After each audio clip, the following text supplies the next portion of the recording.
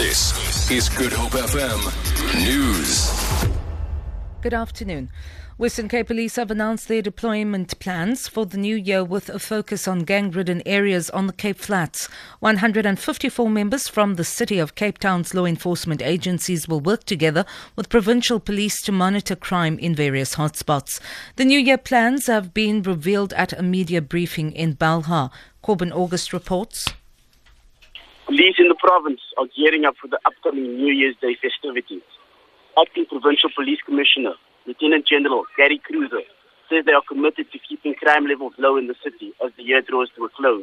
Cruiser says through the new integrated approach, they want to ensure the safety of residents and visitors in Cape Town. He says New Year's Day celebrations often culminate in excessive drinking and criminal activities. Notable crime hotspots include Nyanga, Lavender Hill and Hanover Park. Corbin August, SABC News, Cape Town. Justice Minister Michael Masuta is expected to announce his decision today on the petition submitted by lawyers of Abatembu King, Buyelekaya Dalindyebo. The petition, which was submitted last week in requesting the Justice Minister to reopen the case of King Dalindyebo by Mthatha High Court in terms of Section 327 of the Criminal Procedure Act 51 of 1977.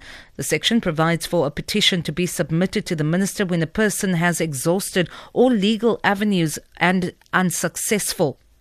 King Dalindyebo is expected to hand himself to the head of the Mthatha Correctional Centre to serve his 12 years imprisonment as per bail conditions tomorrow. Reporters Without Borders says 110 journalists were killed around the world in 2015. It warns that more are being deliberately targeted for their work in supposedly peaceful countries. The watch group has called for the United Nations to take action. Marisa Simus reports. 67 journalists were killed in the line of duty this year and another 43 died in circumstances that were unclear. Another 27 non-professional citizen journalists and 7 other media workers were also killed. The 67 deaths bring to 787 the total number of journalists who were murdered, knowingly targeted or killed in the course of their work since 2005. War-torn Iraq and Syria were the most dangerous places in the world. Third on the list was France, where 8 journalists were killed in a jihadist assault in January on the offices of the satirical magazine Charlie Hebdo that shocked the world. Marisa Samos, SABC News, Johannesburg. Belgian police have arrested 2 people suspected of planning a New Year's Eve attack in Brussels.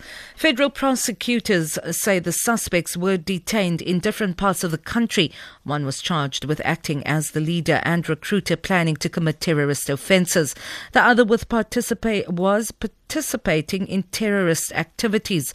4 other people were questioned and released. During house searches in Brussels, police seized military clothing and propaganda materials from the Islamic State group. For Good Hope FM News, I'm Vanya Kluter-Collison.